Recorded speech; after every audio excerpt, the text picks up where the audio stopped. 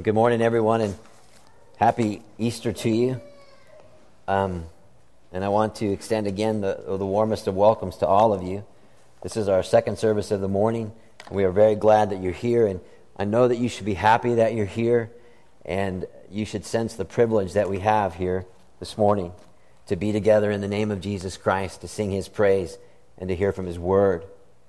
Now, I would ask you, please, and invite you to turn to the New Testament book of Colossians in your Bible, the New Testament book of Colossians, and we're going to be reading in just a moment from chapter 1, beginning in verse 15. If you don't have a Bible, we would ask you to feel free to take the one in the seat beneath you or in front of you. Turn to page 833 if you're unfamiliar with the Bible, and you'll be exactly where you need to be this morning. Colossians chapter 1, and we're going to be reading beginning in verse 15.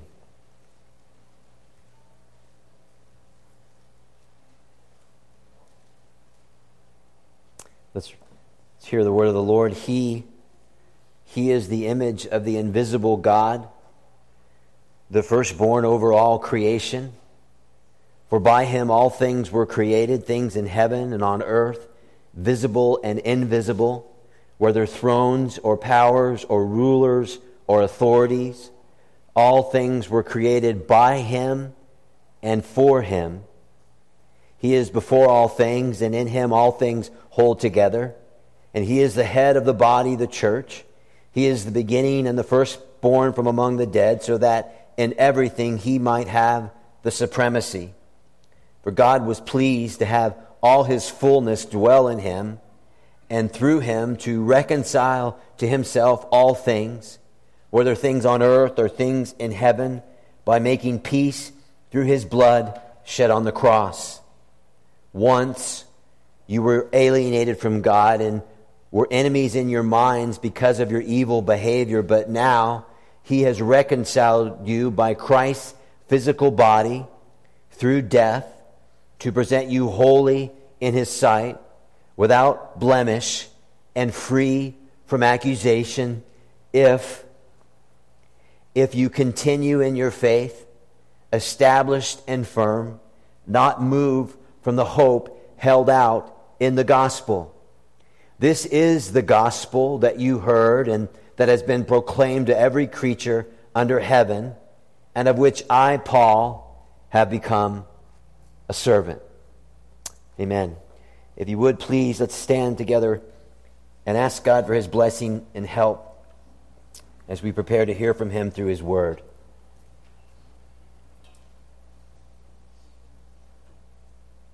Oh God and Father, there is no one like You.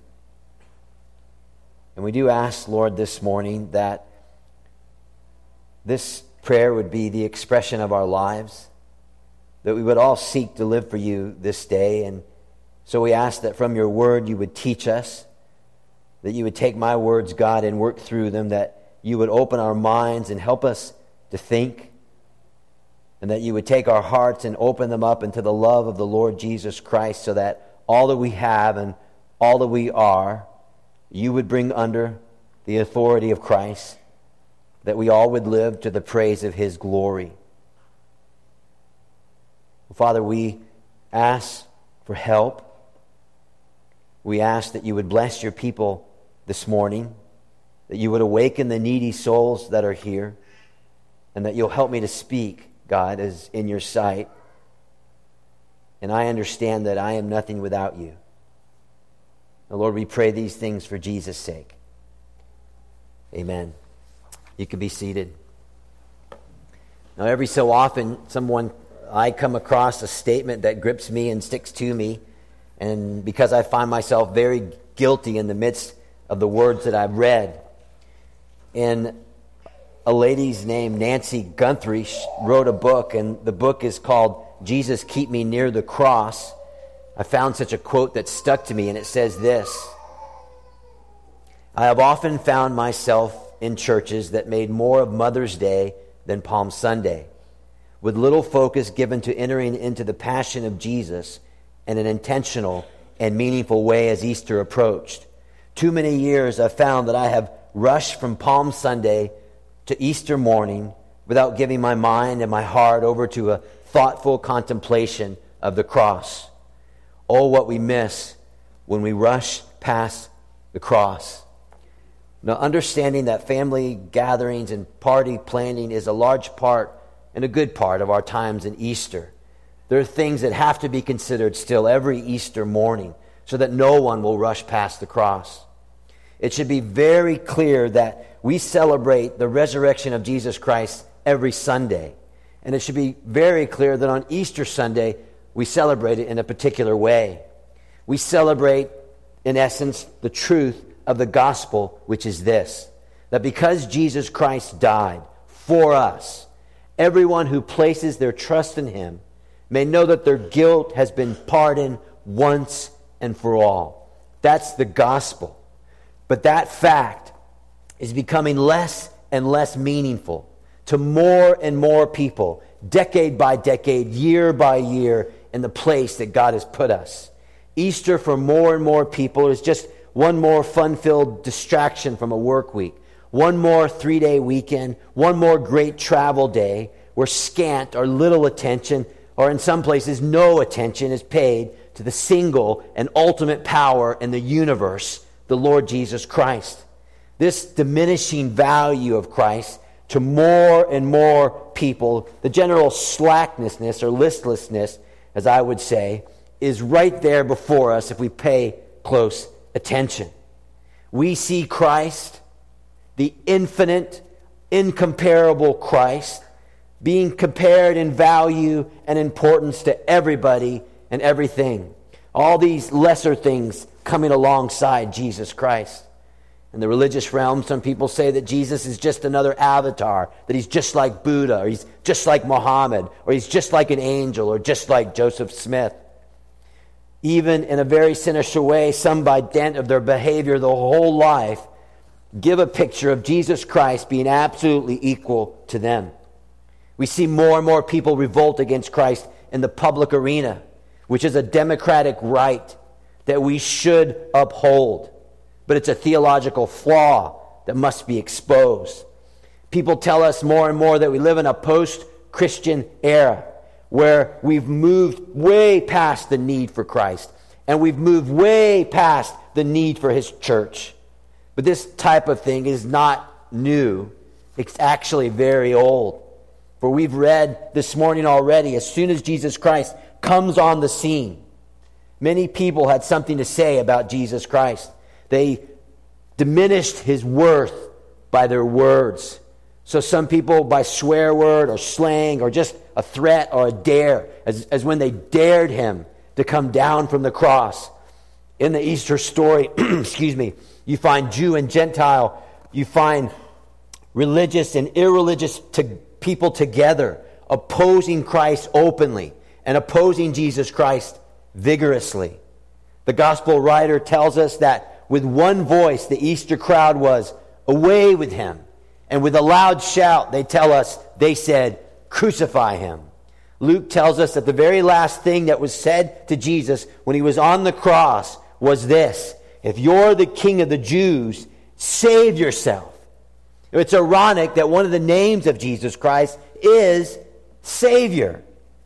In my lifetime on television, comedic parodies, college campuses and universities, people have had a very free mind, and they think on Christ and they speak on Christ any way they like. He's the butt of their jokes, he's the source of their anger, and he's the source of all their problems. Politicians, on whatever side of the aisle they stand, they're always these days emboldened to grab Jesus Christ and put him on their side of their equation, to put Jesus as the poster boy for their own agendas. And even in my own mind, I'm always confronted with the fact that I would try to fashion a Jesus Christ that I want, and not the Christ of the Holy Scriptures, to make Christ fit into my mold, into my worldview, and to my pace of living. Now, don't think me unkind here, but many take Christ into the athletic field, and they take him to their vocations, their families, business, and they take him into retirement. And like a witch doctor would shake a totem stick, or a magician would wave his wand, they grab the ascended Jesus Christ and they shake him over their circumstances and they say, do something, and do something now. As if Jesus had no mind on the matter. If just Jesus had no authority on the matter. As if he had no plan in the midst of all their lives and trouble. And so, what happens typically is when things don't go the way they hope, they put Jesus aside until either one, the religious mood strikes them again and they're ready to pick him up. Or two, there's just too much trouble, and so they got to pick him up again and see if they shake him, it'll work this time.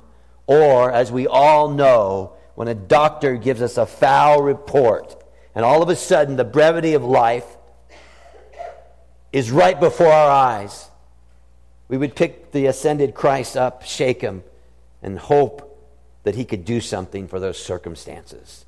Now, loved ones, Jesus Christ, who is Lord of all, left us no room for that kind of thing. For if the context that we are in right now, where the glory of Jesus Christ is diminished, if the Easter triumph means less and less, where does the fault lie? He has not changed. And if the supremacy of Christ in all things is real, then how does that affect our reality? And if we have an on and off switch in our devotion to him, how can we say that is right? The world must see Jesus Christ as he is. That's what Paul was trying to do to the Colossian church. They had a huge problem. They were fascinated by charms of those who could offer them something more than Christ, as if they were. They were convinced to follow Christ, to really, really follow Christ was all there is. They thought there's got to be something more. And the Christians there begin to add alongside Christ all kinds of other things, lesser things. And they set their mind on them with him and not him exclusively. And so Paul comes along and he pens these words to tell them, get your mind back on Jesus Christ. Get your mind on Christ and nothing else. My goal, Paul says later on in the letter, is to present this church perfect in Christ. So we need to let the Scriptures teach us about Jesus this morning. We only have 3 points. We're going to spend most of our time on the first and far less on the other two. And the points go like this. First, we're going to ask and answer the question, who is Christ? Second, what has Christ done? And third, why does it matter? Okay? Who is Christ? What has Christ done? And why does it matter? First, who is Jesus Christ? Now, whenever we approach the Bible, there's always a grave mistake that so many make in our time. What they do is when they approach the Bible, the first topic they look for is themselves. A very me-oriented faith. Do you remember the Roman myth of Narcissus? He was the guy that looked at himself in a river, saw his reflection, and he fell in love with himself. In fact, he set himself in his mind as the supreme value. And he was troubled because he figured out, as he kept looking at himself, that he could never, ever love himself to any degree of satisfaction. And so he dies. He's consumed with himself. And that's how he leaves this world, fixed on himself. Now, you can't do that with the Scriptures. Who is Christ? Well, right there in verse 15, you see it plainly. Christ is the Christ is the visible image of the invisible God. He's the firstborn over all creation. That statement in the Bible is the strongest statement about the divine nature of Jesus Christ found anywhere in the Bible. Jesus is not only equal to God, Jesus is God. Christ is, and Paul says this, ekoni, that's the Greek word. He's not the resemblance of God in a picture. He is the exactness of God in a body. Christ not only reflects God, but he reveals God. What you see in Jesus Christ is what you get in God. So his very words are the words of God. So that's why when you read your Bibles and you see how Jesus behaves in the world, you see that he has full authority over sickness and death, full authority over nature. He can calm seas. He can walk on water. He even knows the thoughts of men. Loved ones, Jesus comes down from heaven. He does not come up from the dust of the ground. He was not made in the image of God. That's us. That's Genesis chapter 1. He is the image of God. He doesn't have a start date. There was never a time when Jesus wasn't God and did not exist. That brings us back to basic Christianity. God is a spirit. He doesn't have a body like us. No one has ever seen God. If anyone has ever told you that they have seen God, they're either very, very confused or they're lying. Listen to your Bible. John chapter 1, verse 18. No one has ever seen God, but God, the one and only who is at the Father's side, has made him known. And God, the one and only God, at the Father's side, is none other than our Lord Jesus Christ. Jesus is God. The second part of verse 15, the firstborn over all creation, speaks to this fact. It speaks to the fact that over 500 people, witnesses, saw the risen Christ, and that Jesus Christ was the first to rise from the dead with a body that was fit for eternity. That's verse 15. Now, who is Christ? Verse 16. He is the force of and the reason for all things existing. That's what it says there plainly in verse 16. Everything was created by him and for him. So that wherever you look, you see the handiwork of Christ. In any institution, any authority, even if they do not acknowledge Jesus Christ at all, we're told that everything owes their settled state to Christ. So when you see in the world right decorum and protocol and basic human rights and the drive for human rights, the source of this is Jesus Christ. And the end of time will reflect his authority. For when Christ says, cease, everything will have to cease. Because everything was created by him and everything was created for him. Now, we live in a time where there are large numbers of people who suffer heavily under the darkness of either depression, anxiety, or just general listlessness. I'd be very surprised if you're not here this morning. Now, what reports tell us about such thing is that this is not the exception anymore. It's actually becoming more and more the rule. Now, when you read the gospel of Christ, what you see in Jesus, and we can be helped here, is a man of action. He understands his destiny, and he heads towards his destiny firmly, a strong place. He knows that he has come to die. He's facing life as it's given to him wonderfully, and he's facing it honestly. Okay, so what example can he give us? He gives us this example. He knows that he has not come, and I'm quoting Jesus now, he has not come to do his will, but to do the will of him who sent him. Why? Because everything was created for him. That's the simple answer to the question that haunts humanity. Why am I here? If that question is answered correctly, why am I here? It will always lead you directly to Jesus Christ. If it's answered incorrectly, it will always lead you to despair. Now listen to your Bible. And Jesus died for all, that those who live should no longer live for themselves, but for him who died for them and was raised again. This isn't old-fashioned. This is actually up-to-date, modern, and new. Our whole existence is to be concerned for Christ. We were not created for us. We were created for him. And mankind's have always run after many, many things. And when they run after many, many things, it displays the message of their heart. And the message of their heart is this, that I am here for me. But the Bible says, no, dear one, You are here for Christ. Now, we need a word from someone, right? Let's get a word from someone who's intelligent, who lives in the cities, and who pastors a church. John Piper on this subject. Listen carefully.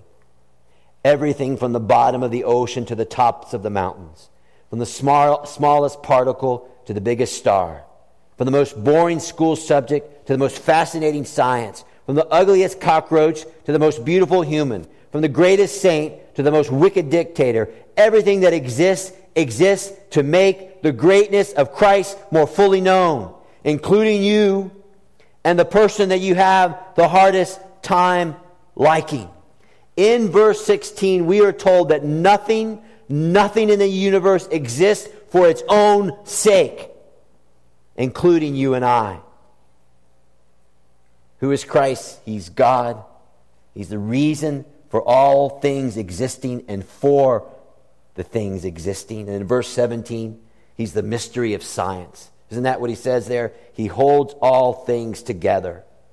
Science is constantly on the go, always searching for the origins of creation. How do things get to be things? Why are things not spinning out of control? How are things maintained? How are things held together? And they're always trouble because there is no definite answer, and there's some, even scientists, that have no affection for Christ. Some say there's got to be something supernatural out there because we can't figure it out as of yet. The very best theory that they've come up with is this: 0-point energy theory. Okay? 0-point energy theory. Albert Einstein, Otto Stern. They come together and they say this: we know that there's energy out there. We cannot figure out where it's coming from. There's wave after wave of energy, and we don't know where it's coming from. It's there. We can't find its source. Could be a black hole. We're not exactly sure, but this is what we know. There is this vast source of energy, seemingly limitless, and it maintains the universe. Who is it? Answer, thank you, Jesus Christ. Jesus Christ is cement and the source and substance that holds everything in place. This isn't some little small town God. You got that? Little kind of personal deity that we put on our cabinet tables. This is the almighty ascended Jesus Christ. And he's coming to judge the world one day. Who is Christ? Verse 18. He's the head of the body, the church. In other words, the church exists for one purpose, for Jesus Christ. Jesus Christ is the head of the church. In its simplest form, this verse speaks to this true fact. Listen carefully. If you are to ignore the church, you're not ignoring a group of people. You're ignoring the risen Jesus Christ. The church is the body of Jesus Christ. And to the church, the mind of the church is always to be first. How does this appear to Christ? Not how does it appear to us, and not how does it appear to others. It's always to the head of the church. How does this appear to Christ? Verse 18 settles us all in here. He is the Alpha and Omega Christ, so that in everything, Paul says, he might have supremacy. He might have proteiou. That's the Greek word. It means to be first in rank and to be first in influence. You ready? First place, prominent position in creation, Jesus Christ. Supremacy in the rule of the world, Jesus Christ. In the sciences, Jesus Christ. In the church, Jesus Christ. In our living, and our thinking, and our energy spent, Jesus Christ. Up to our very end, Christ is to have supremacy. And past our end, into eternity, Jesus Christ will have supremacy.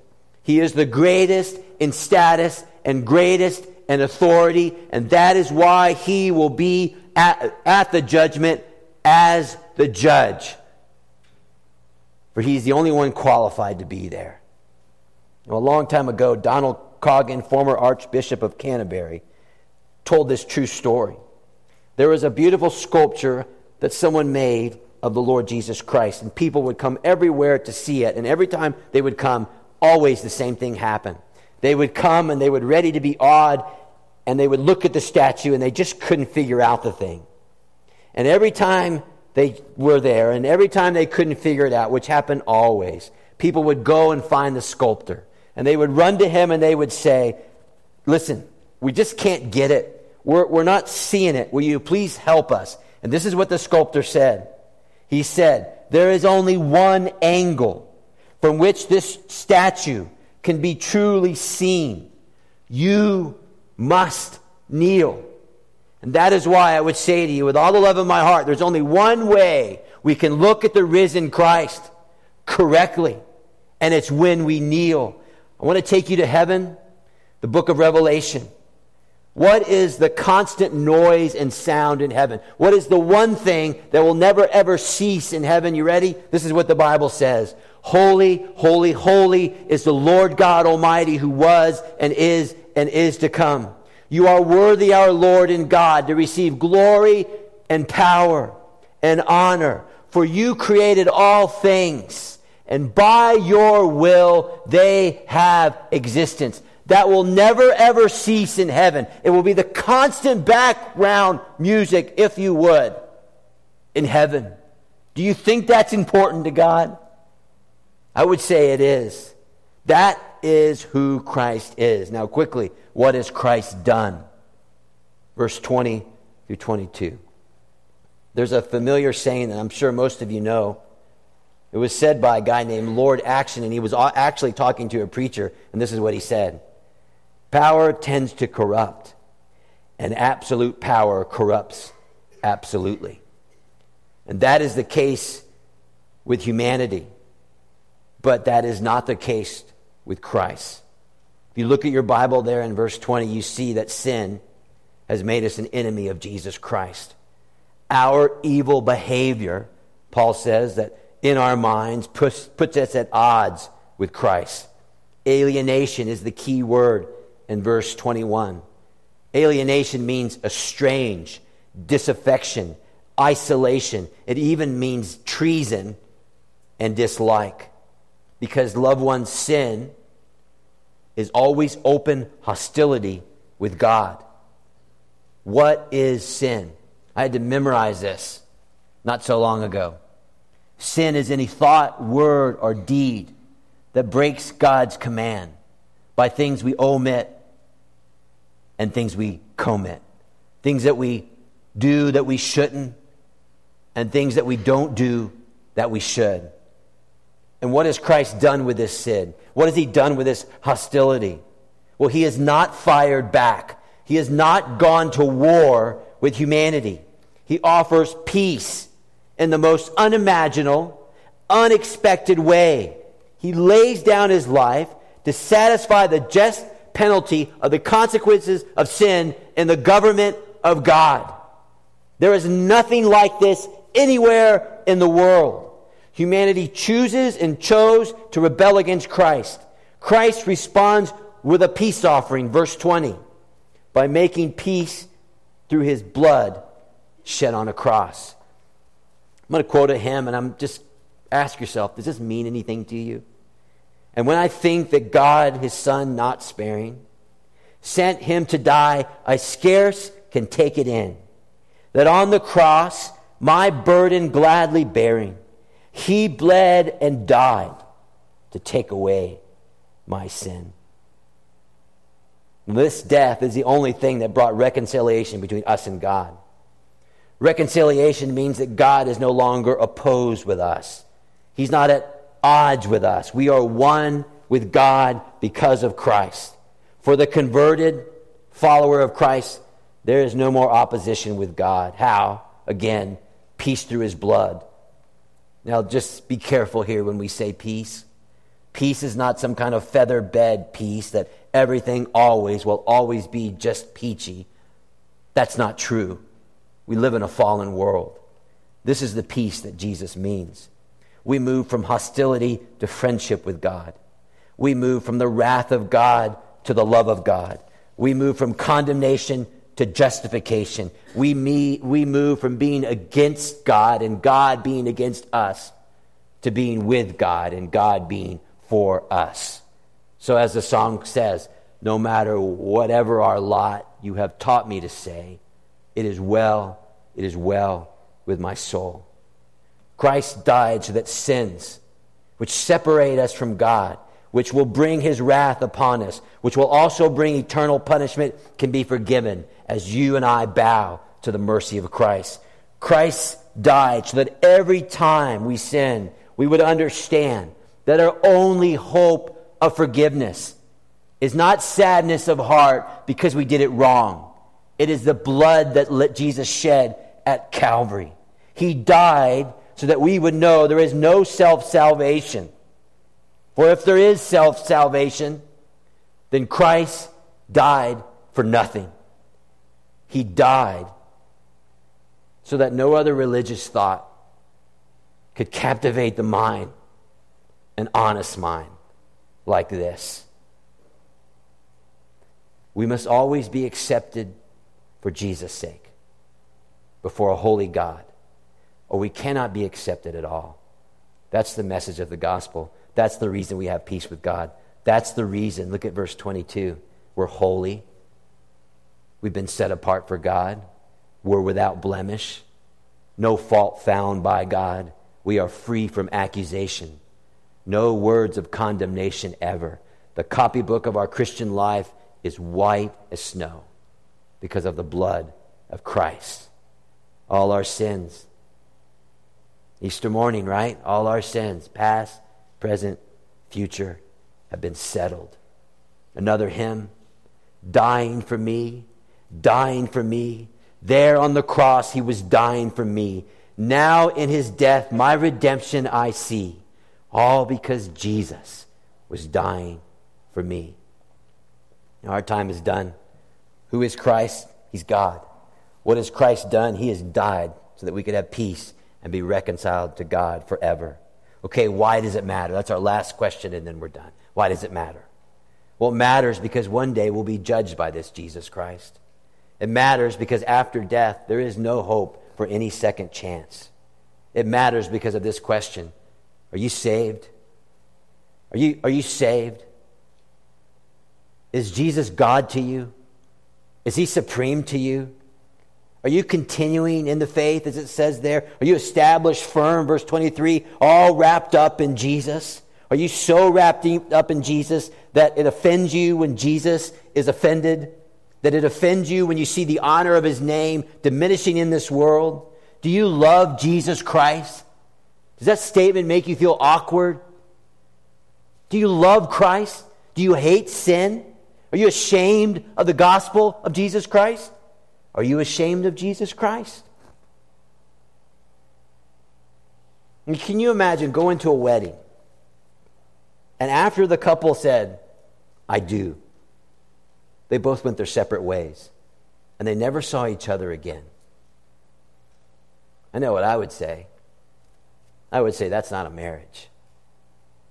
Please understand this. Jesus Christ died for me so I can live any way I like is not the Easter message. The first sermon ever preached after the resurrection had 3 points. Point number 1, repent. Point number 2, Jesus is Lord of all. Point number 3, save yourself. Save yourself and come to Jesus. This is the mind of Christ. It's the very words of Christ from John chapter 8, verses 31 and 32.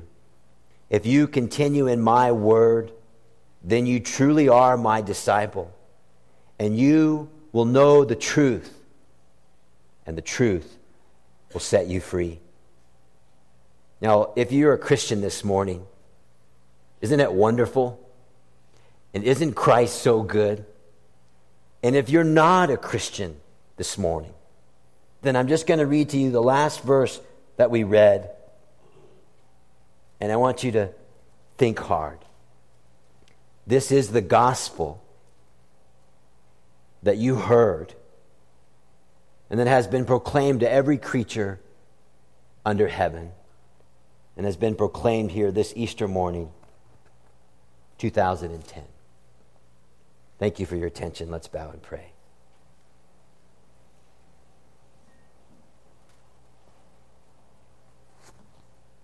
Now, Father, we thank you for Jesus Christ, our perfect, spotless righteousness, the great, unchangeable I am, the King of glory and the King of grace. And we pray, Father, that those within the sound of my voice who have trouble right now, not being able to reconcile in their heart and mind any certainty about where they stand with the King of the universe, Jesus Christ. And if you're that person, just a simple prayer I would lead you through. Something on the order of, cleanse me from my sin, Lord. Put your power within, Lord, and take me as I am, Lord, and make me all your own. Keep me day by day, Lord, in the narrow way, Lord, and make my heart your palace and your royal throne. Now, Father, we pray that the truth that has been spoken this morning would be received by everyone. And one day, Father, which is called the last day, everyone here will be together in heaven forever, continuing and living for the ascended Almighty, the Lord Jesus Christ, in whose name we pray this morning. Amen.